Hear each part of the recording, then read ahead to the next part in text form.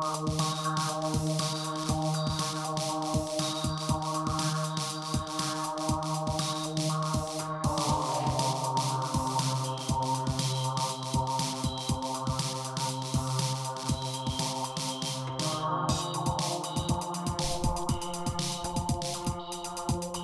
and welcome back to the Arc of E podcast. My name is Noah. My name is Gavin. And we're the Blanchard Brothers, and this week we are talking The Last of Us Season 1, and we're also going to revisit a little segment from a couple weeks ago. It's Playing and Pitching Volume 2. This is the last of The Last of Us? For now. Oh, okay. We are getting a Season 2, maybe even a Season 3.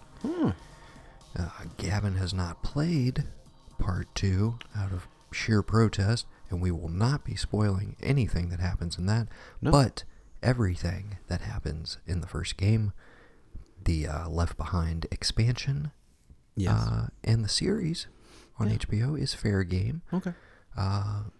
So we'll chat about that, and then we'll talk about some other successful IP to our video game to TV adaptations and vice versa, and then we will do the inverse of our previous Playing and Pitching episode, and we're going to talk about some stuff that hasn't been adapted for video games but is rife and ripe. I think both are applicable. Yeah, that makes sense. Sure. Okay. What'd you think? We're both very big fans of the first game, I think we can at least say. Yeah, definitely. What did you think overall? We talked about it a little bit on our previous Playing and Pitching episode, but we didn't go into too much detail. But so, honestly, when they were like, "Oh, we've cast Pedro Pascal as Joel," and I was like, I mean, okay, and I never really when we talked in the last episode, I got into the aesthetics of who would look like the character, right? And you could do enough to make anybody look like. So I was like, okay, well, let me see what he does here, because in my mind, he's Mr. Charisma. He's Mr. Pedro the actor in general, right? Whether he wants to or not, he's the magnetic one you look at. I knew it was coming, but the fight scene in Game of Thrones, I was just like, no, because it's a beautiful man. Spoilers for Game of Thrones, exactly. Season 4. Spoilers. Yeah, the Viper doesn't make it, right? And then there's a Mandalorian where it's his voice, but it's the same time. It's you add in Narcos, and he's I've never watched Narcos. He's really fucking good in it, and it's one of those things the two guys that were actually there, they had their own podcast, and the guy who Boyd Holbrook's character plays openly says Javier's man-slut. He's just always with the ladies when we were down there, but he's getting to know people, blah blah blah, joking about it. And hearing that, and then thinking back to that show, I was like, yeah, no, Pedro Pascal nailed Javier Pena. He's perfect for that role. Okay. And it's just one of those things where I'm like, where did he? You don't. It's he's just kind of there. I don't remember him pre Game of Thrones. And but then of course you start looking back, the last, and you're several shit. months has been the rediscovery of he's been around for quite a while. The 20-year overnight success, as we But so having that going into it, I watching it every week, seeing what little things they added to or took away from, and I'm thinking about it. I'm like, there's not a lot there, not a lot to do. What are you doing? Because the game is primarily, we're in these stages, you're playing, you're doing the action. How are you going to get me to get invested in a show that yes, there are bits where that's there, and there is this looming fungus threat that's still there, and what are you trying to convey with this story and narrative in the show that you either wanted me to feel playing the game or wanted me to just get, because of the game, the two different dynamics in which you approach this IP. From the game, at the end, like, yes, it's poignant, it's like whatever and all that, and like what he does ultimately to, you know, get her back is, you know, in my mind, I'm just like, no, that's my character, that's my little girl, I got to get her back, whatever. But in thinking about the finale, you know, and they're like realizing that like he methodically and like just no nonsense, matter of fact, effectively, you know, rids the world of any possibility that you could cure this. And I'm like, I don't really even care, because what's worth saving? Like, we've all been, but I didn't get that from the game. And maybe I should have. Maybe I should have been paying more attention. Maybe I should have picked up more notes. I don't know. But in seeing that now, I'm like, oh yeah. Because there's plenty of things that like in the game that were still just like gut punches. And I feel like that's what this is. It's like they thematically were able to show me all these gut punches that I could have a million times over in the game experience. But they were, to me, they actively and like successfully showed that, like, you know, this isn't your, you know, in your face like The Walking Dead, like, oh, it's actually the humans that we got to worry about, the walkers or what. Like, it doesn't hit you over the head like that show tried to do in 8-9 seasons. Like, you guys get it yet? It's actually the humans that are the Walking Dead. It's like it masterfully says, here's a guy who the day that the world ended, his world ended, but he didn't die, and he's had to do things to survive. For what? You know, we find out later he thought about checking out, couldn't do it, you know, for whatever reason.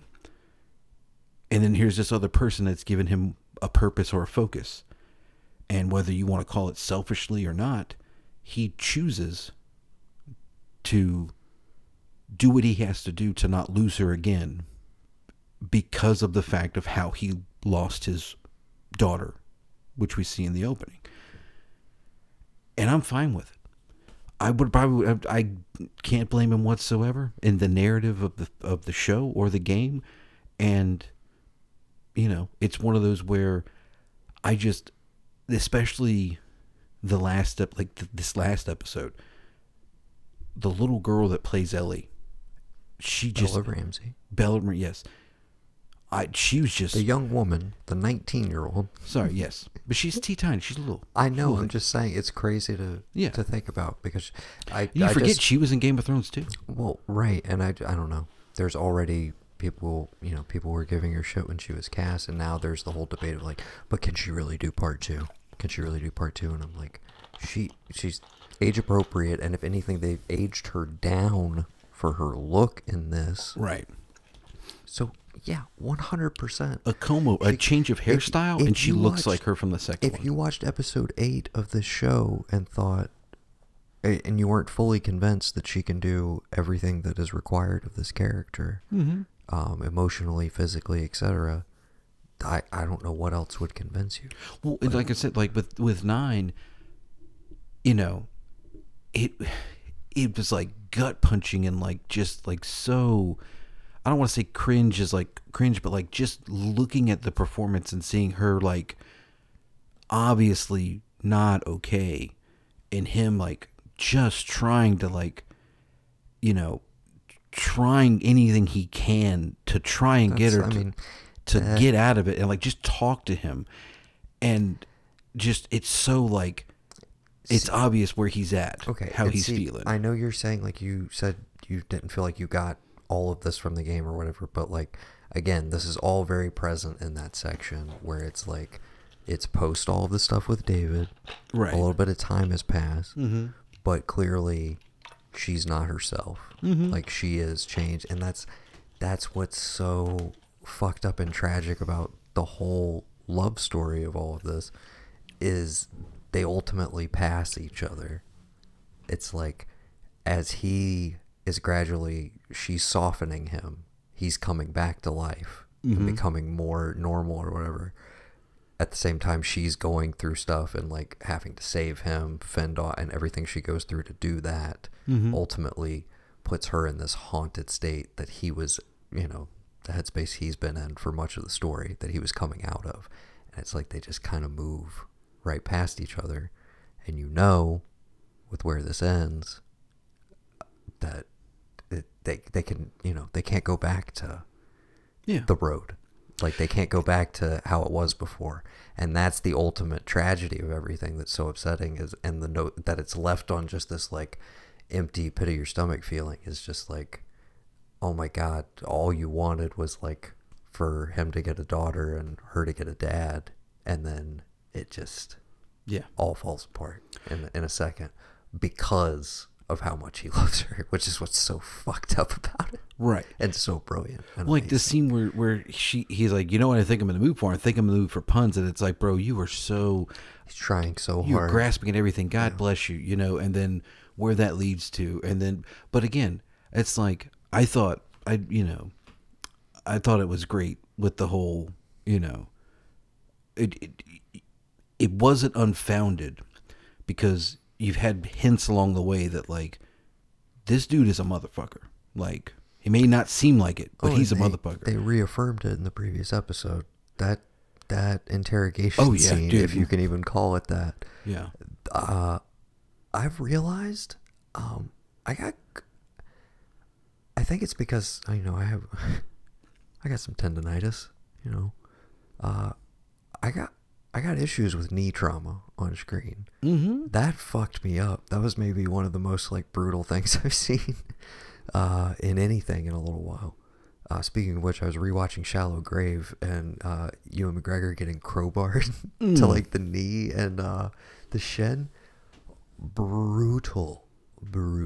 Speaking of Ewan McGregor, I just watched T2, Trainspotting, on Hulu. I actually am saving it for... They're doing Danny Boyle right now on... Did you see when it came out, though? No, I haven't seen it at all. I'm saving it for when they get to it. It's, Sunshine is this weekend, so I'm going to be rewatching Sunshine. Okay. Which I think is on HBO Max. I think it's 2007, too. It is? Yeah. Yeah.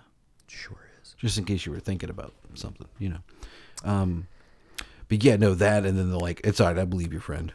That's fine. And that was the thing is, like, I don't remember the last playthrough of, like, going through and, like, getting to her, but just I don't fucking have time for this. And, like, boom, boom, boom, moving through everything. And just like, I'm not going to let you pop, done. All right, y'all get against the wall. And, it's like, he's a motherfucker. He's not sadistic because he could have murdered all those nurses, but he didn't. But then the way they cut around the whole, now you're just come after us. Like, I just like fucking, Straight out of the game. Yeah, perfect. Yeah. And it ended the way you said it should. Like, it ended note perfect as to how you thought it should end the series. No, it was like, that ending of the game that's the thing that immediately put it in the pantheon, where it was just like, I cannot believe the level of storytelling that video games are capable of. And that's beyond just a writing level and a performance level. It's technology. It literally is. In that moment, you need the facial capture of that performance, the dialogue, everything. But you need the ability, through the graphics and everything, to convey unspoken emotion. And it's just like, that was not always a thing you could do in video games and have it done convincingly.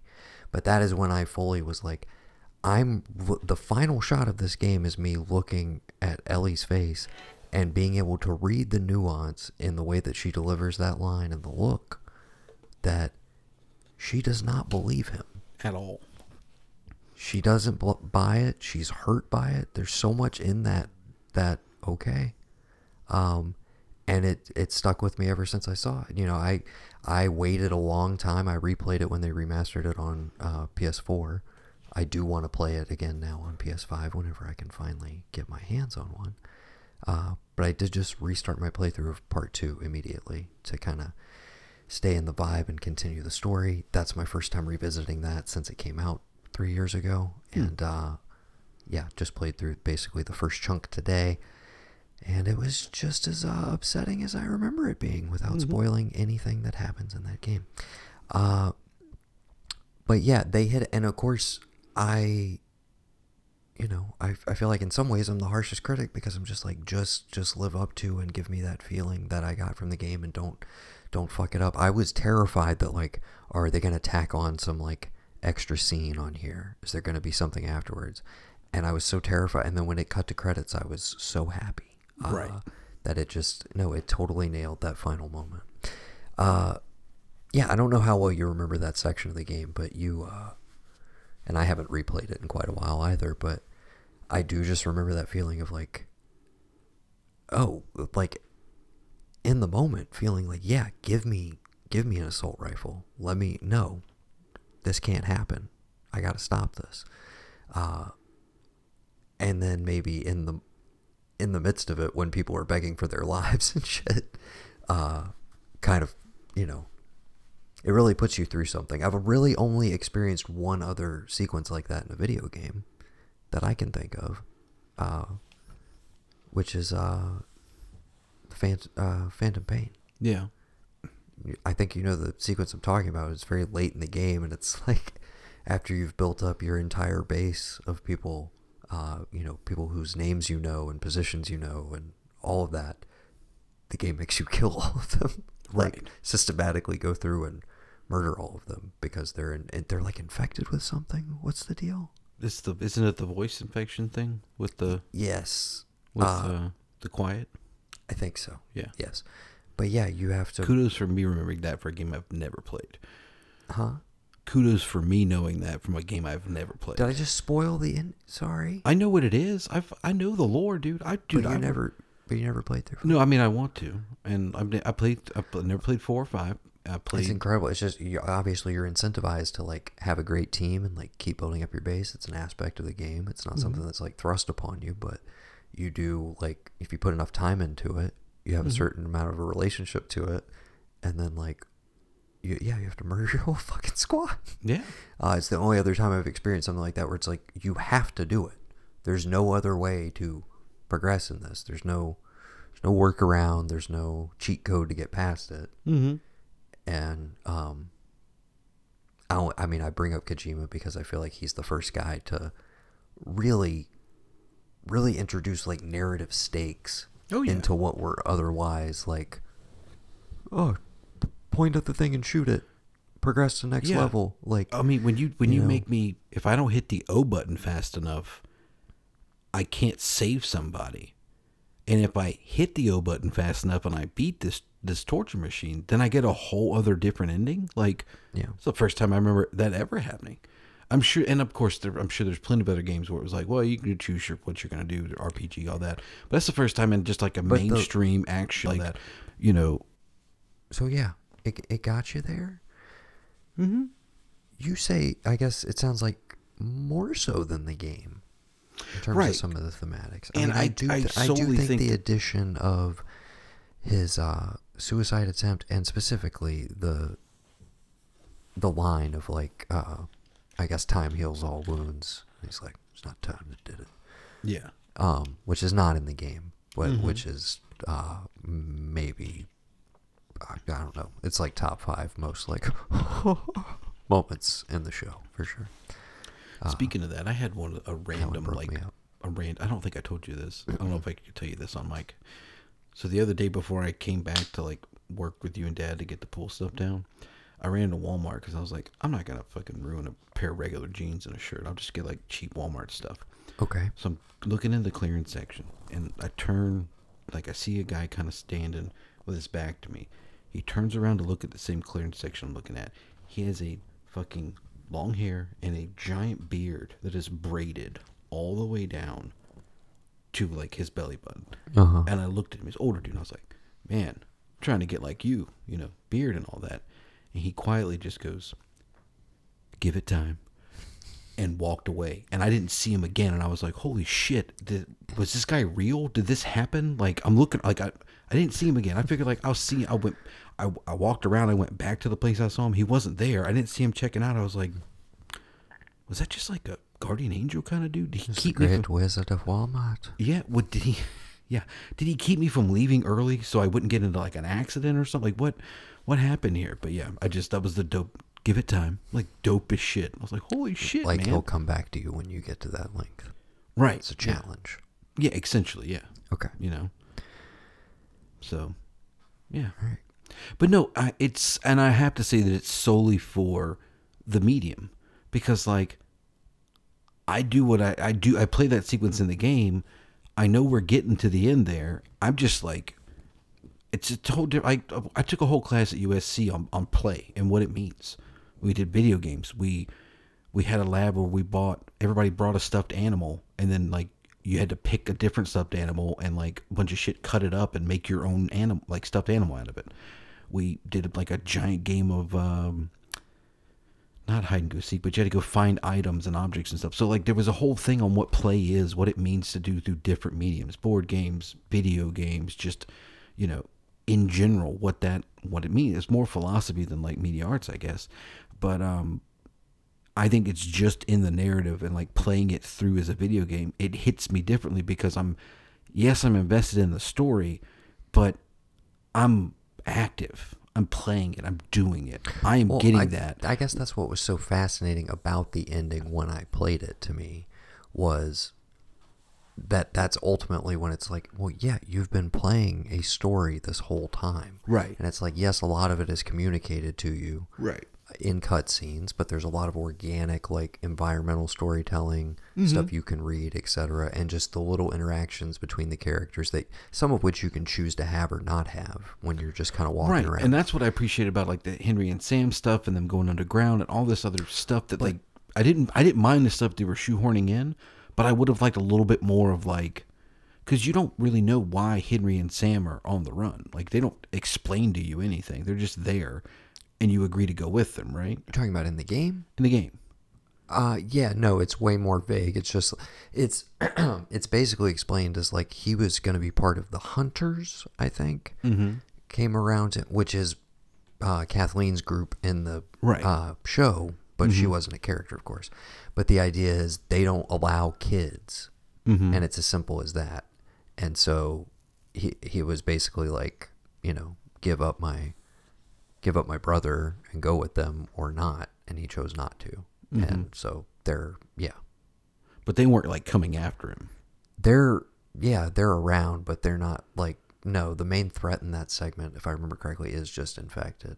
Right. That's not like a huge So like again, I don't know. Again, I haven't played one in order years. to give me a little bit more of like a maybe what you couldn't in the game as far as like how bad things had gotten, just like inside of areas that were supposedly safe. I appreciate that whole like, you know, you informed on your neighbors, then you know the convicts rule the prison now, and it's, you know, whatever, right. And we may have some kind of semblance of, you know, like order, but we really don't, and you know, all this other stuff. I can appreciate you giving me that because you do need to fill it, because if I'm just looking at this as like they leave Boston, they get here, they meet the brother, you go to Seattle. Okay, what are we doing? Like, it doesn't have a lot going on to me for a narrative for a show. I was wondering, what are you going to do? So the fact that the third episode, we're done with these two characters we've seen, or is it the second episode? I can't remember. Whatever. The third episode is Bill and Frank, but I think what you misremember, and a lot of people seem to have, is like it's not like it's this whole isolated Bill and Frank thing. It is bookended by Joel and Ellie. Yeah. Like intentionally so, but it's like, no, there's like 15 to 20 minutes on either side of that segment, because it's an hour and 20-minute episode of them. But yeah, it just feels very no, and that's what I'm isolated. saying. But the idea is that the bulk of your episode, your third episode of this new show that you're doing, that you're only doing 9 of, it was not a 10, bold choice. fucking move, and I love it. I thought it was great. I liked my question and all this stuff is like, when I watch the after stuff, I'm looking at Neil and I'm like, is this what you really wanted to do? Are you getting to do what you really wanted? Like, you saw how that played out and you thought, you know what? I really like it if I could have done this, but I can't do that in a video game, because why am I going to take time away from what my two people are doing and have this story of these two guys living things out? Oh, I know what I'll do. I'll pepper in their life how they would have met these people, because we're never told that. As far as I know, you don't see that. No, there's no part it's where all you're just, it's oh, all, I know this guy. Yeah, exactly. So like I can appreciate that in a means to like, pad the runtime and give you maybe another episode. The thing I really enjoy that I've heard from people are like hit or miss is I appreciated like the opening segment of like, well, we'll have to worry if this fungus ever gets able to be in a hot temperature because it's pretty fucked up. I think we talked briefly about it at the time, but that opening segment just set the tone of, I was like, they're gonna do this right. This is not gonna be I already was primed for that just based on all the promotional material. And even the second episode where it's like burn the town. What? Yeah. Burn it. Like that's the only way you're gonna get this thing out. And those two right there completely inform everything I see in the future, and I get it. Burn the town, that explains everything about why the world is how it is right now. Right. Buildings are... And, I mean, just to touch on it, because we very much focused on the back half of the finale, but the opening, which of course is not in the game, but where they had Ashley Johnson, the Ellie, giving birth to Ellie in the show, was just... That was a chef's kiss. Now, back in episode 8, when Troy Baker showed up, I was secretly hoping for, like, when Joel is struggling back to life and, like, fending off dudes, I was hoping for, like, oh, tell me you're going to have Joel and Joel have, like, an epic fucking showdown between each other. Where it's, like, people watching the show are just like, whatever, but, game fans are like, it's Joel fighting Joel, like, holy shit. Oh, well, no, I mean, I thought they were going to go that route. So then when that did not happen, and things played out with him getting cleaved by Ellie, because I was like, oh yeah, James is like the right hand. And I remembered that literally that same sequence in the game, and I was like, oh, that's a nice touch that she gets to kill him. Yeah. Well, and I also was thinking like, well, what if like he's having second thoughts about all this, and he's like, he's gonna do the right thing, and like, I gotta get this little girl out of here. And he's in the middle of doing that, and it's like, for a brief, maybe like 5 minutes or whatever, they're together going through here. Yeah. And then either, David takes him out, or Joel mistakenly like comes back with the old man strength and is like, you, and like just, same way he unceremoniously just like fucking killed those two guys with the map. He kills James without a second thought. And that's another thing he has to like, I don't know, lie to Ellie about, or just like, she's like, what happened to him? He's like, I killed him. He's like, well, he was helping me. Well, I didn't know that. I'm sorry. We have to go, but I think that just compounds too much of like the stuff. But yeah, I appreciated them putting both of those in there because, I know there's a lot of people who were fans that were like, oh my God, this is great. And I know there are people who like Dad who were like, huh? Oh, okay. I don't really know what that means, but I'm like, this is the guy that did the voice acting and the motion cap and all that for this character in the game. Right. Oh, okay, cool. Like he just, like, but again, the last time I talked to him, he didn't know that there was like behind the scenes for every episode. He thought like after 4 they quit doing them. And I was like, no, but I think it's for some reason. I'll really blow his mind and explain to him that there's a whole like hour-long podcast with all of those same people, like that he can go listen to. Yeah. And also like 20 or 30 other podcasts that chose to cover it. Yeah. That's why we didn't do it episode by episode, because it was going to be a huge thing. But, yeah, I mean, I don't know that they could have done a better job just overall with an adaptation of this. I think it was like, it's kind of the new standard, the new pinnacle of like what you can do with a video game adaptation in this medium. I'm super ready for that Super Mario Kart one they're going to do. What? The Super Mario Kart gritty reboot they're doing. You didn't see that? Oh, I did. Yes, I did see that. I thought you were referring to the fact that the new Super Mario Brothers trailer featured the fact that it's going to be every Mario thing. I'm so excited. I didn't think I would be. I'm still weird about the Chris Pratt voicing him thing, but it looks cool, man. It looks really fun. It looks like it'll be a Sonic the Hedgehog and have no business being as good as it is. Yeah, hopefully. Not that we need to transition off of it already, but I just wanted to say, the only thing that ultimately held it back from like this perfect like 10 out of 10 for me was weirdly having played the game and being such a huge fan of the game, which is like, it's not even that like, oh, I didn't feel like the show lived up to it. I think it was as good as it possibly could have been. But ultimately, for me, I'm like, I don't know, like, you're only able to remind me of those emotions and maybe get me to them in a different way. And I'm approaching this still as like it's its own thing. Mm-hmm. But at the same time, a lot of the huge beats I've already gone through. Yeah. Once, twice, sometimes 3 times.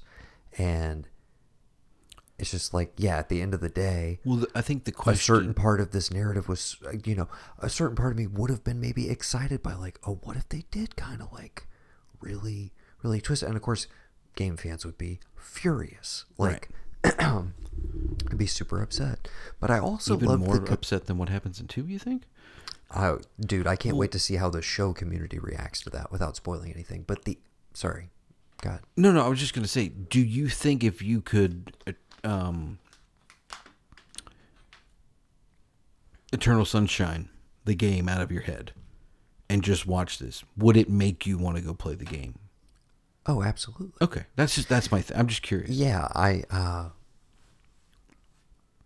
yeah. Like if before the game, presumably, yeah. If before the show dropped, remove it from my brain. But sure, but you're also assuming a world where it's like I'm not a video game person. No. Just hear me out. Before the show drops, you get in a freak bicycle accident. Okay. And you can't remember any video game you've ever played in your life. Okay. And so every video game is going to be brand new when you play them. In fact, you don't know what the video game console is when you get home from the hospital. Okay. And in recovery, you've watched all of The Last of Us. Okay. Would you then, finding out, like, not reading about, listening to any behind the scenes stuff where they mention a game, but you just decide to watch it for the last one, like, oh wait, there's an after show, and they're like, oh, in the game, and you're like, oh, there's a game to this? Okay. Would you then be like, I think I want to play it? Sure. Okay, that's what I'm getting at. In this weird, fucked up scenario, yeah, sure. The amount of times you've hit your head on something as a child, I'm amazed you're still here. Mostly thanks to you. Yeah. Like, one. The other time when you fell down the stairs is because you were wearing somebody's shoes. Oh, dude, I don't mean to spoil this for you. Yes.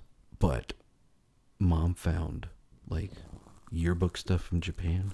Mm-hmm. For whatever reason, your photo is like you in that yearbook, but you're like sitting on the wicker chair with your suit on and your Mrs. Doubtfire glasses. Mm-hmm. And it is like badass. Mom was like, he had to wear them. I was like, those are not his glasses he had to wear. Those are like the Mrs. Doubtfire dress up glasses that he's wearing in this photo. And she also found a thing where I was on the internet. I was rollerblading in Japan. I think I put that on my. Yeah, that's right. You did see that. But yeah, you definitely got to check your box out next time you like your box of stuff in Japan in the attic and whatnot. It's pretty dope. I will do that. Yeah. But yeah, no, I mean, it's one of those where I guess because I was so invested again as like the player. Uh-huh. Yes, I'm watching cutscenes.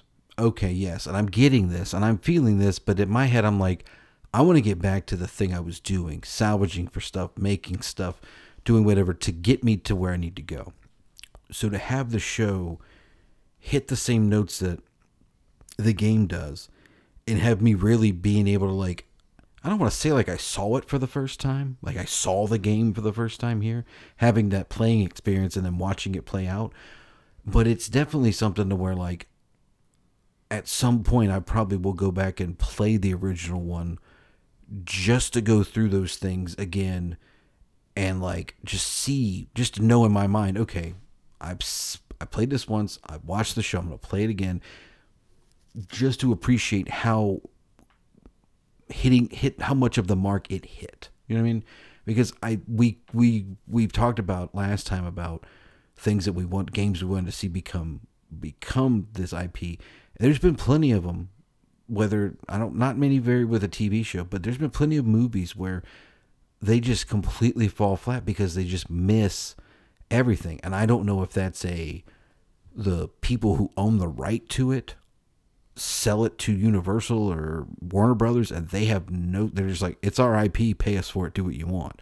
Mm-hmm. And I don't think anybody maybe has had the chance to say, all right, well, it's our IP, but if you're going to do this, I need to be on board and making decisions, because it's like, quote unquote, my baby, and I'm going to protect it as best I can. And I think this has set a precedent where you'll see more and more of that. Hopefully. And the acknowledgement of, like, Neil Druckmann is a director. Like, yeah.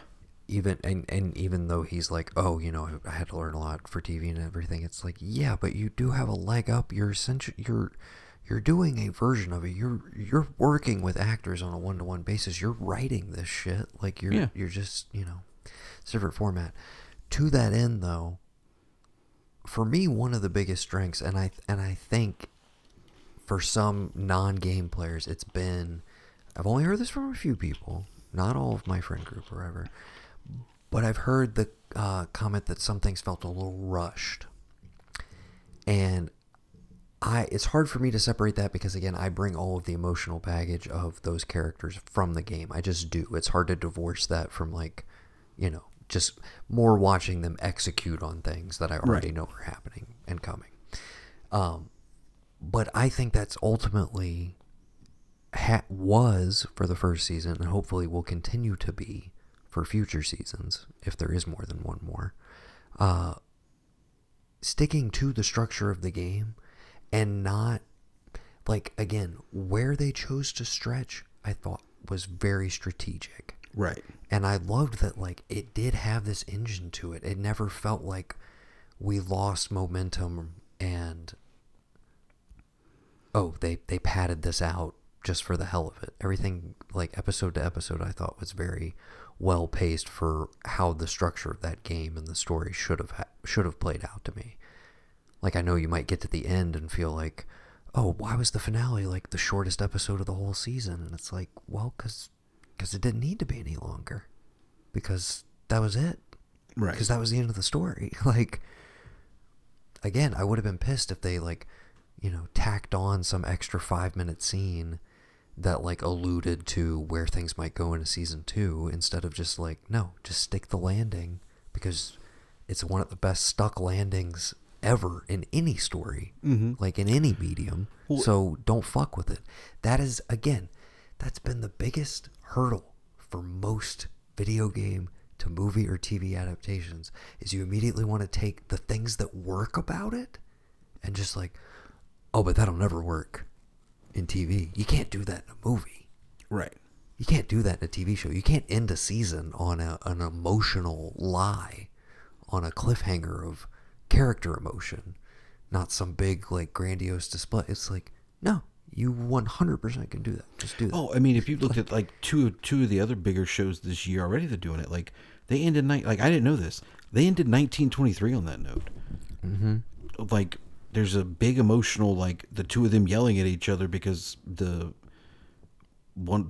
husband's getting dragged off of the ship they're on because he's got to be put to port. It's this whole thing, but she's yelling at him like, "I'll meet you in Bozeman, Montana. Meet me there." Like, he can no longer be on the boat that she's on. That sort of shit. And that's it. That's the end of it. And I'm like, looking for episode 9, and like, oh, well, it's gonna be 2 seasons. What? 2 8-part seasons split half to half. Like, you want to know somebody who's fucking printing their own goddamn money? Fucking Taylor Sheridan. Like, that dude, man lives in his own world. Dude, it's just horses, cowboys, and the occasional drama, and that's it. Like, he just like, when I realized who he was from Sons of Anarchy, I was like, oh, that's why he left and was killed off in the second season. He had all this other shit to go, write out, plan, and start these couple of movies, this fucking giant TV show, and then, like, this other fucking thing. And, like, dude, I mean, and now he's in, like, Ryan Murphy, Shonda territory. Yeah. In terms of just, like, I got my fingers in a dance, lot of puppets dance. Yeah. Because guess what? That fucking show was not available on Paramount or anything. Plus, you had to pay somebody else completely a different, like, thing to stream Yellowstone as it was coming out. All right, so ridiculous. Yellowstone, like, the video game. I mean, yeah. Rockstar. Yeah, you could totally do it. Okay. If we're switching it, though. Well, no, we're switching it. We So don't yeah, have yeah. to. It still could Any work. final thoughts on The Last of Us? Your last thoughts on The Last of Us Season 1? I'm very excited for Season 2. I definitely want them to take their time with it. I think we'll see a little bit of a natural delay. Anyways, I don't expect it until I would say probably like 2025 at the earliest. Yeah. Yeah. But Yeah, I mean, no, obviously they'll want it back sooner. It's been a huge hit. Mm-hmm. Succession's going away. Barry's going away. Oh, dude, Barry. Yeah, they're losing some big guns this year. So Are they bringing back House of? House of the Dragon will be Okay, back for yeah. sure. Oh wow. Euphoria is still around, of course. I mean, They got your boy, the Idol show. Who knows what the hell is going to happen? or when with that's that. happening? Yeah, They keep delaying TV, it. A lot of behind the scenes drama, all sorts of Mhm. stuff, man. It's gonna. I can't wait to see what. Yeah. I can't wait to see what came out of that. All I'm saying is, you're getting rid of all this shit. You could have at least given me one more season of Raised by Wolves. You know what I mean? Yeah. That'd have been great. So let's make that a game. I mean, that. To be fair, that's HBO Max, baby. I mean, that's not HBO proper. Right. We're talking HBO proper. Right. But I mean, I'm just talking about in terms of their big guns. They're losing Succession. yeah. They're losing Barry. I'm saying HBO could have said, like, But we'd the like to have the third season of Raised by Wolves on our own like, you don't even have to put it on. We won't even put it on HBO Max if you don't want it HBO Max. Then it's like infighting. It's like, what are you doing? I mean, I feel like they cashed that check on giving Westworld a fourth season, which nobody watched. Nobody. Yeah. Nobody saw it. That, like, again, I said it on the last cast we talked about. If I hit the $300 billion, whatever billion-dollar lottery it is, I would have a nonprofit that's set up solely to fund your favorite television show that gets canceled mid-season / without a conclusion. And I would enter into negotiations with said show and say, look, I'll give you one last season. You got to wrap everything up nicely. Here's X amount of money. If you run out, come back. I'll give you some more. Go. And I would just be doing that. And instead of DreamWorks, I call it Dream Worker. Because, like, I'm working people's dreams. They wish they had this last season of television. And I give it to them. Because that's entertainment. You know what I mean? That's what I would do with my money. Don't know if I'm ever going to win. You got to play to win. But, 2 times I've got real close. So, it's like 4 numbers off. It's real close. Yeah. Okay. All right. Are we playing and pitching? We're going to do a couple of these before we wrap things. We can do that. I said last time, and I stand by it, Waterworld. Okay. Yeah. Waterworld the game. Yeah. Okay. I mean, water's pretty, they gotten pretty good at rendering it. Yeah. Are we talking like ship to ship combat that then transitions into human on human combat? Essentially, yeah. Do we need to explain to people what Waterworld is, Gavin? The polar ice caps have melted. The ocean levels have risen 13 feet. I wish I could do the score. But I can't. All of mankind. There's a lot of woodwinds, right? The survivors of this event have been forced to live on the water. Welcome to Waterworld. Some tribal drums. Yeah. The fact that fucking Costner took a fucking helicopter back to the mainland every day, and the crew and the rest of the cast had to stay on that fucking atoll. Okay. It should make me want to hate that movie, but I love that movie, dude. Here's the thing. We love that movie. I know we've watched it a bunch, and it seems just like an ever-present part of childhood. I haven't seen it in years. I just happened to just take a cursory glance at it on IMDb a couple days ago. Mm-hmm. That movie's like 3 hours long. Yeah, bro. What happens in it? Because I only remember I remember him slapping the kid. Funniest fucking thing ever. Yeah. In a movie, probably. I remember 1 or 2 battles with the smokers, I guess. Mm-hmm. And then they find dry land, right? 3 hours of that, though? introduction to the Mariner. He makes it to the atoll. Oh, they take the kid eventually, don't they? He makes it to the atoll. Right. Okay. As they're about to execute him at the atoll for being a Mariner, gets attacked by Dennis Hopper. He makes his great escape. Gene Triplehorn. And Enola. I don't remember the actress. If I'm not mistaken, there was a Waterworld game, right? Not far as I mean, on The Simpsons, yeah, that one episode of The Simpsons, but no, I don't know. There's not a Waterworld NES game. As far as I know, there isn't. Super Nintendo, excuse me. Possibly, I could be. Okay, I have no idea. But you want open world. I want like an ships. Assassin's Creed-esque level of like ship battles, and you've got to like you can have different factions. You can like expand the universe, like have yes, the deacons and like the smokers, they're bad dudes, but like there could be worse dudes than them. You know what I mean? And like you have your friendly people on the atoll, but then you might have this other community of like they know this and that, like this one place that like just is able to make fuel. Because you ask yourself, it's Waterworld. How the fuck do they have all that fuel for all those jet skis, all those boats? How do they have all those cigarettes for Dennis Hopper, all that ammunition? Where'd they get it from? There's got to be somebody that's manufacturing it the same way that they are in like Mad Max, you know? So yeah, Waterworld. That would be a fun. I mean, there is a game called Waterworld for the Virtual Boy.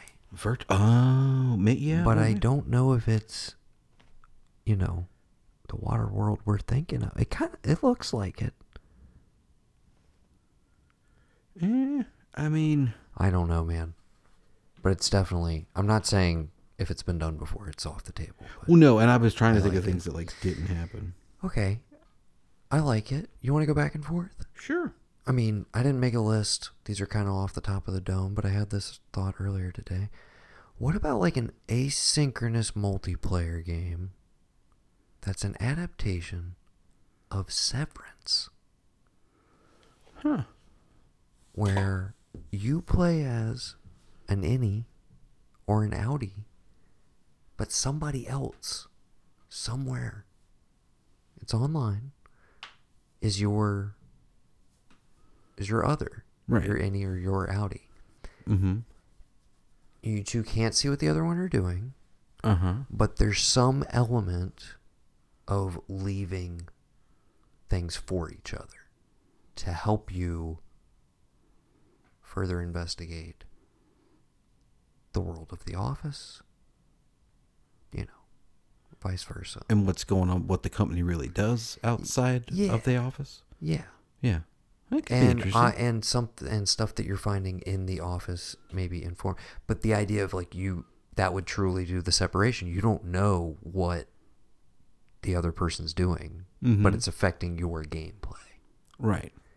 You know what I'm saying? And theoretically, each person could be playing an innie and outie.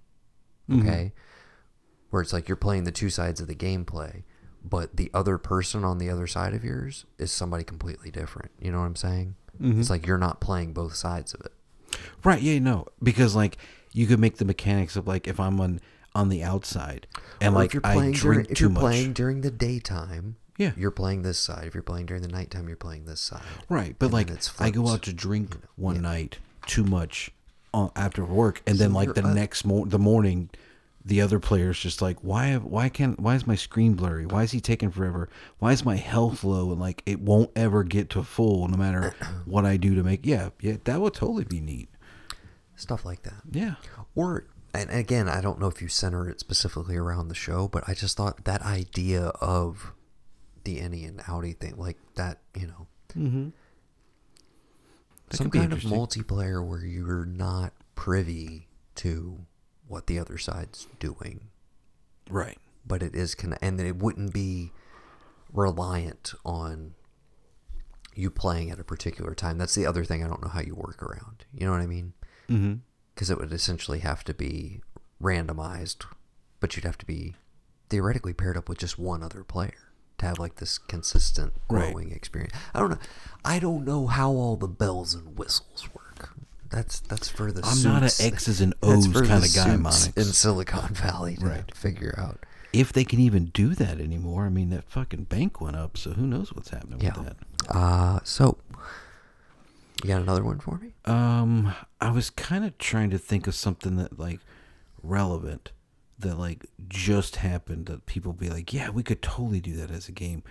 I saw this movie, that maybe would have been a lot better if it had just been a Dino Crisis movie. What's it called? It's called 65.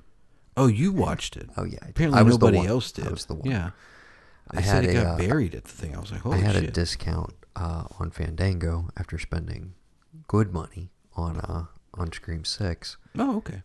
Have you seen it yet? No, I need to. That was going to be what I was thinking. I know they already have one, and it'd be really easy just to do it with, like, the Scream, like, look of it all. But, like, totally one of those, like, the Jason, you have to hunt Jason kind of things, like an online multiplayer with that. But do that as Scream or Halloween or whatever. Freddy. Okay. Well, they do have skins for that for, what is it, Dead by Daylight? Yeah. They've done a Scream package. They've done Halloween. Yeah. They don't all at this point. But no, I think you go... I had this one as a thought too, so we can collab on it. I was thinking, no, you give it to like Supermassive. You give them the license for it. They did Until Dawn and The Quarry. But I'm saying you give them the full license of the Scream. You forgot about Man of Medan, or is that not them? I don't know. I think those are like adjacent or like a side studio. Yeah, that's right. The mainline Supermassive games are just Until Dawn and The Quarry. But those are very much the same vibe, the Man of Medan series. And then the other one, the one with the house and the... I forget what it's called. Yeah. But, yes. To me, you take that, though. You give them the license of Scream, so they have the iconography of it. And you could have a realm in that, you know, in that line where, I don't know, maybe it's a new story, but maybe if you have the license to everything, you have a license to the movies, and everybody's like visual, digital rights or amalgamations or approximations thereof. Mm-hmm. What if you could go back through, you know, the previous movies or something, but they're different or they're remixed or like it's a different killer. That could be interesting. Or like they're always just same two killers, but you could effectively get everyone out without being... You could try to figure out how to save everybody. Right. Or, well, that I don't know how that would work exactly, but if you were doing a new one, whatever continuity, it doesn't necessarily have to... You could start a new continuity in the games, but you have the structure of, we got a bunch of different characters. We're shifting perspectives the way they've done in The Quarry and Until Dawn, and you're kind of trying to find clues or whatever, but you build in moments more like just a choice thing, the way they already have. But I'm thinking more LA Noire, where there's an investigative element to, like, you're trying to read people, and maybe you get... Damn, dude, that would have been a good one to make you get like false clues and stuff. Like, oh, yeah. But you get a lot of... when we did that, when we said we were trying to stay away from stuff that was already too cinematic, and LA Noire was one of those where it's like, well, it's every fucking noir movie ever made, just done in a cool video game, basically. Yeah. It's all the tropes in one. So what's the point of what you're talking reverse about, engineering it? I get what you could do with the Scream thing, but if we're going to do that, we could flip it and we could do the same thing for, like, Perry Mason. Oh yeah, I think those games structurally and like just the gameplay style they've introduced, where it's like basically just an interactive movie where you have like very minimal control, and they're fun as fuck. I played every one of them. I think there's a way to apply that to like pretty much any fun detective sort of story, which I think is always effective. But I think like, did you ever play the Telltale Batmans? Yeah. So like that, I feel like you can shoot and the same Telltale, thing. Of course, those don't exist anymore. But something of that ilk you could definitely bring back.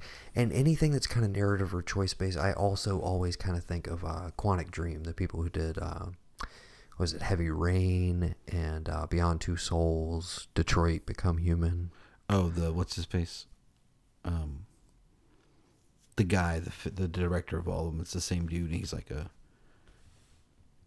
I can't think of his name. I know who you're talking about, but yeah. But yeah, again, those are very narrative based and like, choice determines the outcome sort of thing. Mm-hmm. I feel like those are great structures for anything you would want to throw into them. But I think Scream works because it's like you're trying to figure out the killer the whole time, and like maybe you get it wrong and like you get a bad ending. Mm-hmm. Or maybe the killer changes based on who you pick. Maybe there's, the form of red herring is essentially like, oh, I got a mislead. And it's like, you're down to a point where it's like, okay, literally trust this person or kill this person because they may or may not be the killer. Or and you it's could like fuck you it. find out you could fuck it up the whole time to where it's like it's been you the whole time, and your warped mind is thinking it's someone else, and it turns out it was you the whole time. Yeah, but I think Scream is tailor made for a that sort of approach. I think it'd be really fun, and it's on the brain obviously because it's just Saw 6.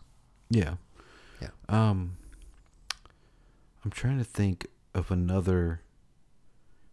I mean, they've done it a million times, and essentially there's 2 games based off the entire thing, but just give me Heat as a video game. We briefly had kind of talked about this, but I want something that centers around, you go 2 ways with it to me. And like there's missions in GTA 5 that I think start to approach this. Right. Where, and I know this has been expanded upon in the online, which I don't really play, but the idea of actually getting to live through a robbery, the planning of it of like, okay, we got to steal these 3 things to allow us to do the thing on the day. So you play through all aspects of that. You don't want to pick up any heat in the meantime, blah, blah, blah. I feel like that structure's there. I feel like what I want a little more of is a little more oceans we talked about, a little more fun vibe, more of a caper. Yeah. And that feeling of like pulling off a bunch of little tiny elements that build up, and then, maybe I would have, in my head, there's a time element to it. Maybe structured kind of like Dead Rising, the first one, where it's like, you can explore, certain aspects of this, but like you only have this time frame to do it within. Right. Yeah. And however far you get is going to be dependent on what kind of path you carve out, essentially. So I think there's an element of like, oh, okay, here's your window of time to pull off these things that could help you before the big dance, essentially. And well, hey, if you fucked up this thing, or like you ran into some trouble or whatever, well then on the, this element of the game is affected by it. So, oh, you're going to have to figure out some workaround, or, oh, there's a time penalty, or, oh, the enemy you have to face in this sequence is like more difficult, or whatever. But I would like that. It'd be fun. And I would almost want like an original thing at this point, but I want like a fun caper planning sort of game that lets you, that's not on rails. Probably be a nightmare to program just because of all the variables and stuff. But again, I think more in the realm of like Hitman, something that's like, we got a big, a good sized sandbox, not something that's overwhelming, and we just focus on all the crazy iterations that can happen within it. Yeah. What about, I was thinking about this as maybe but to that point, Heat would play in perfectly, like I said.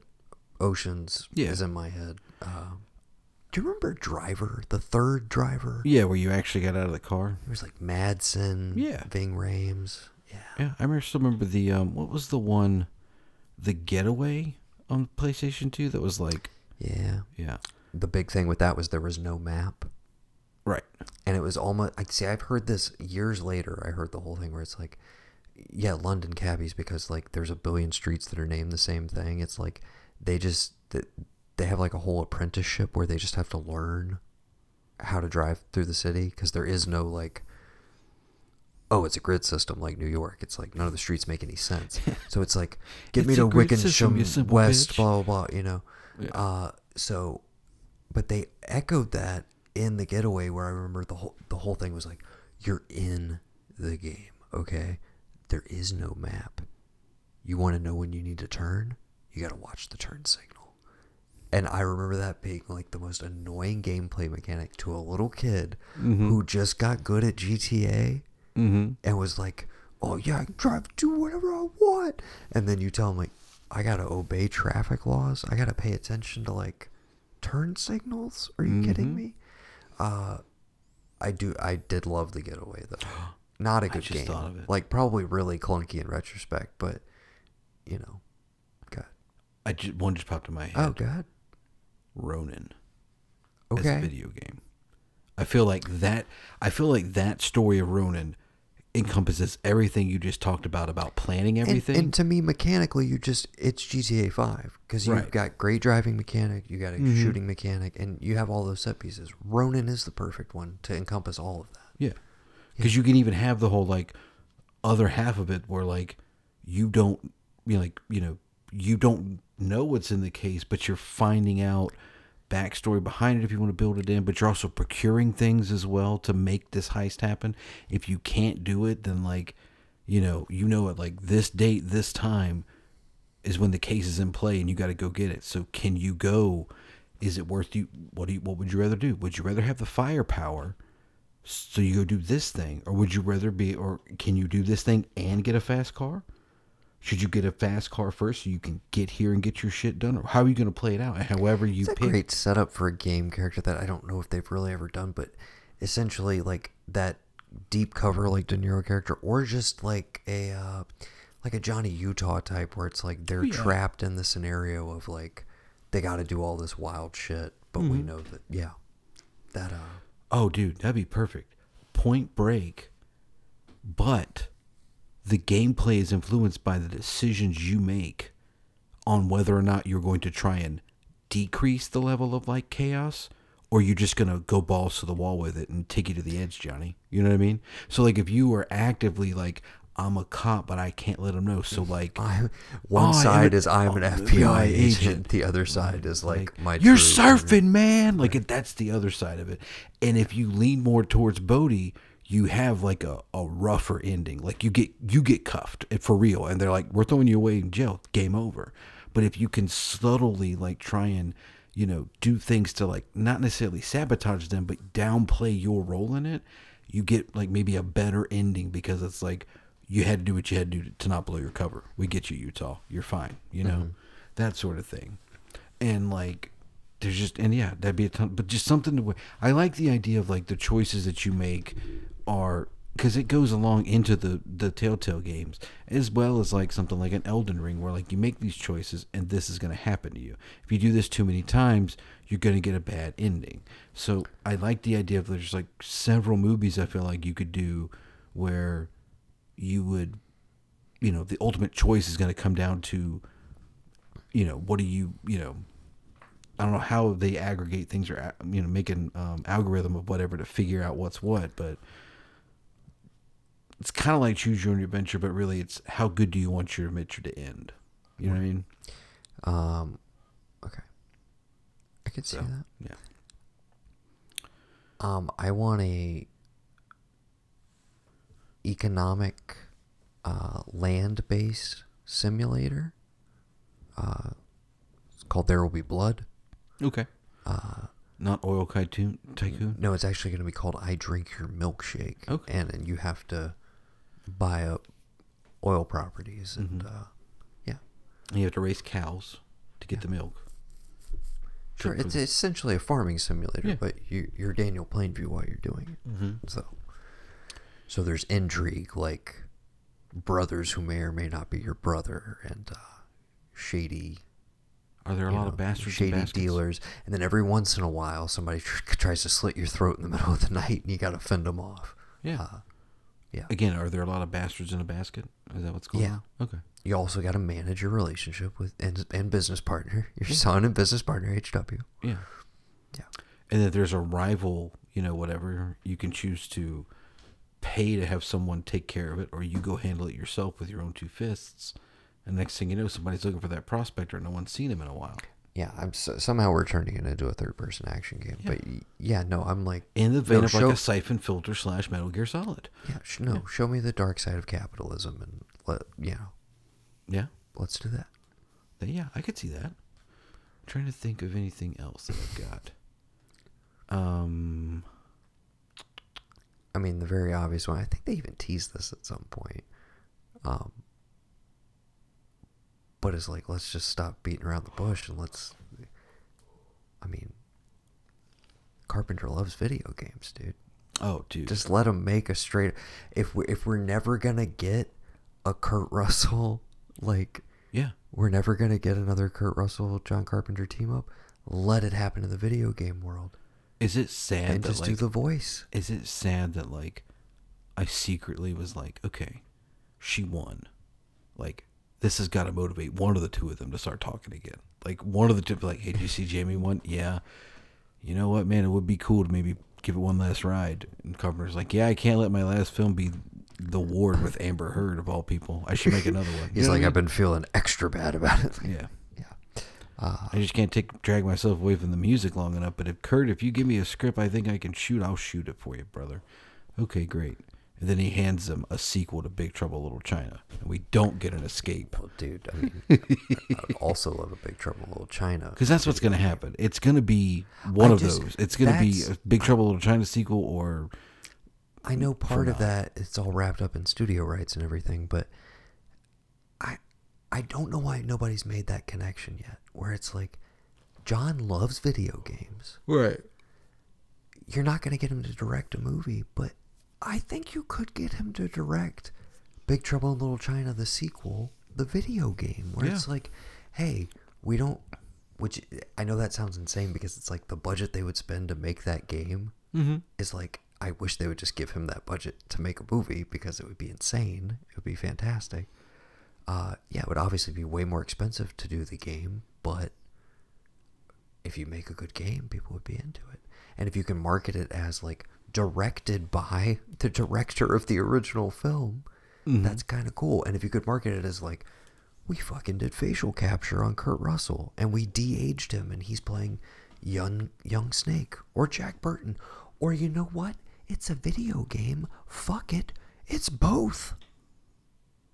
It's Jack Burton. It's a fucking Carpenter multiverse. Get Jeff Bridges, man. Just bring Starman in there. And they could call it Carpenter Revisited. Be perfect. Okay, if you don't have anything else, we're ending this episode. No, I thought he did something for a game I played the other day. He worked on Fear 3. And there's another one that, like, it was an indie one. It wasn't that big of a deal, but he loved it. And I thought he scored it. Okay.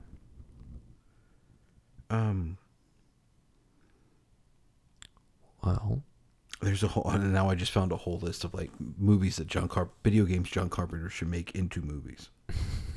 Number 6, Duke Nukem. 5, Fear. Well, I mean, yeah, that's the other direction. Is like maybe that's the only thing that could get him back into the director's chair is if they let him. Oh, Outlast.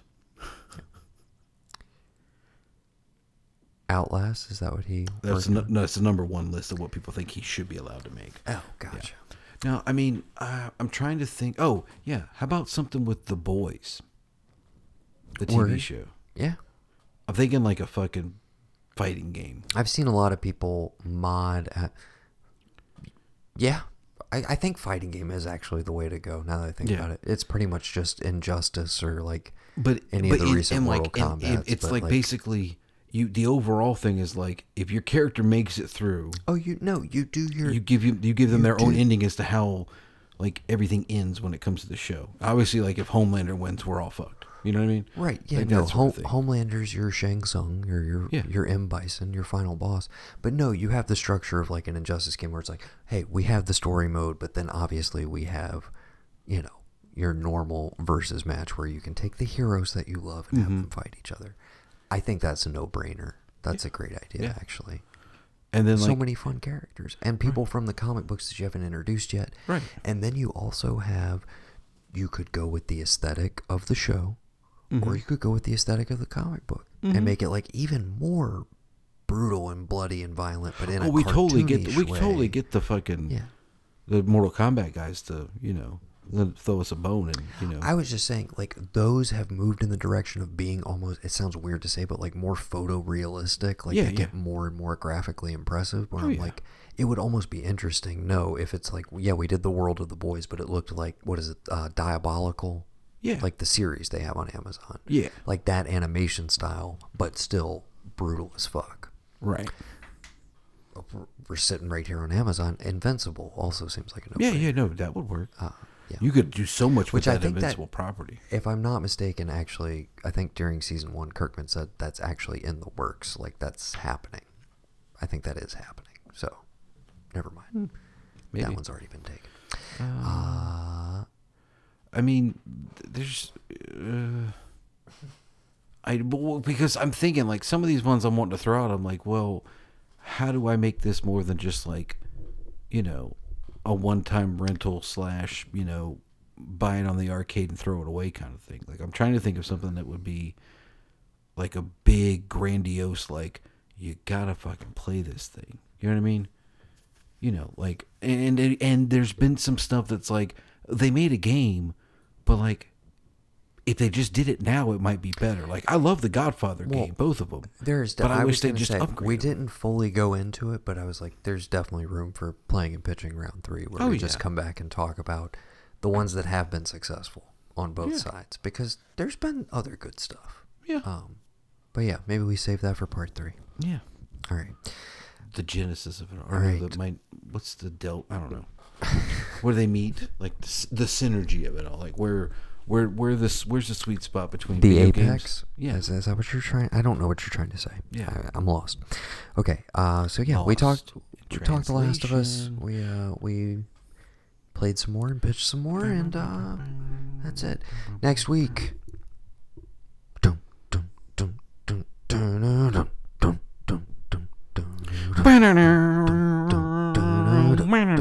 That's right. It's the Road to Reckoning. Month 3. Personal favorite of ours. J.J. Abrams, MI3. Stay tuned. The film that restarted it all and tried to clean up Tom Cruise / Ethan's image. The film that restarted it all. Just so that Brad Bird could turn right around and restart it all again. Jason Bourne. The false start of the franchise, which is also secretly probably the best one. It's MI3. No, sweetie. Next week on the Archivy Podcast. No, sweetie. That was Philip Seymour Hoffman. All right. Until then, I've been Noah. I've been Gavin. And we've been the Blanchard Brothers. Thank you for listening. And we've been playing and pitching. We've been sorting out our ideas about what films we want to be video games and what video games we want to be films. And we've been talking about Mission Impossibles and impossible missions. If it's this is lucky for you, Mr. Hunt. It's easy. It's just mission difficult, not mission impossible. We've been talking. Say about all that word, Dilbert. Doink doink. Sorry, Dad. Dinky nuts. Squirrel jam. Hats. Balance in my checkbook. Zerbert in the sherbert. Squark. 100 gift baskets. You are now rocking with the Tesla boys. Sleepy Benjamin Franklin. Watch me veg. DJ Tanner. Swanky pumps. Moped music. Costco samples like a motherfucker. Crank up the mids. Patrick Stewart money. You know who it is. It's coming for real. Ray Fiennes was Ralph tickets before he hit this shit.